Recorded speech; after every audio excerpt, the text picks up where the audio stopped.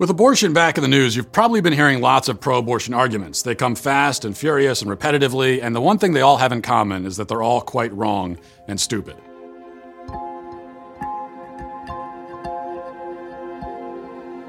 So now I'm going to go through every pro-abortion argument and debunk them all in about 4 minutes or less, hopefully. All right, so 4 minutes on the clock. Let's go through them. Argument number 1.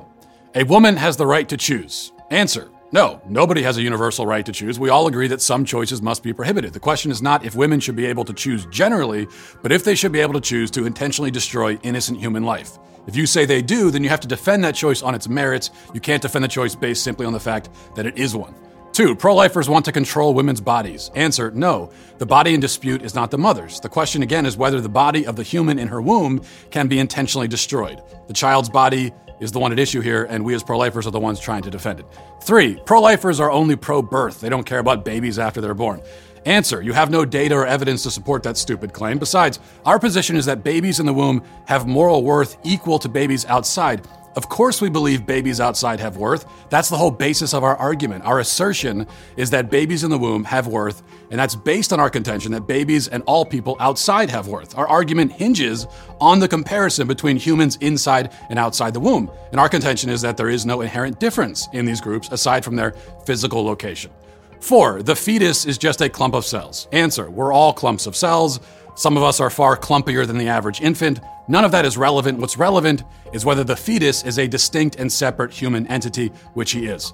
5, the fetus is not a person, but a potential person. Answer, no, he is again a distinct human entity. If this is not the definition of a person, then none of us are persons. Also, even if he is a potential person, it doesn't automatically follow that we should destroy him. Do you believe that all non-persons can be killed? What if I decapitated a bald eagle? How would you feel about that?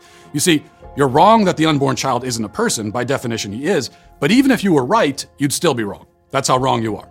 6, women have reproductive rights. Answer, this one I agree with. Nobody should ever be forced to reproduce.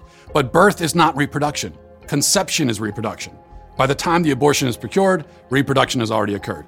7, what about rape and incest? Answer, that's not an argument. That's a hypothetical. Rape and incest only account for about 1% of all abortions. These are hard and rare cases. They might mitigate the individual moral culpability of a woman who chooses abortion, but they don't change the fact that the unborn child is a distinct human entity, i.e. a human being, i.e. a person, and therefore worthy of the same protections the rest of us receive. We can't kill the child for the sins of the father. If you want to execute somebody for rape, execute the rapist, not the baby. 8, women cannot be forced to remain pregnant. They have bodily autonomy. Answer, no, they don't have absolute autonomy, and yes, they should be forced to remain pregnant if the other option is to kill the child. If this sounds harsh to you, then consider the fact that we already force parents to do all kinds of things for their born children. We force them to feed their children, clothe their children, care for their children every second of the day. We impose responsibilities on parents that we don't impose on anybody else. I am required to do things for my child that I don't have to do for any other human on earth. If parents don't want to fulfill that obligation, they must find somebody who will. They can't simply leave their kid on the side of the road, nor can they drown their kid in the bathtub. Murder and neglect are not acceptable parenting strategies for babies outside the womb, and they shouldn't be for babies inside the womb either. 9, fetuses aren't conscious, therefore we can kill them. Answer, first of all, how do you know? We know basically nothing about the nature of consciousness. We can't even agree on what consciousness is, much less where it comes from or how it works. Besides, let's say that they aren't conscious. How does that justify murder? Especially when we know that their state of unconsciousness is temporary. Should it be legal to kill people when they're sleeping? What about a person who's in a coma but expected to recover within a few months? And if consciousness is the measure, then shouldn't the right to life be granted in degrees according to the level of consciousness? Not everybody is equal in consciousness. A 25-year-old has greater consciousness, greater self-awareness than a 1-year-old. What about people with dementia?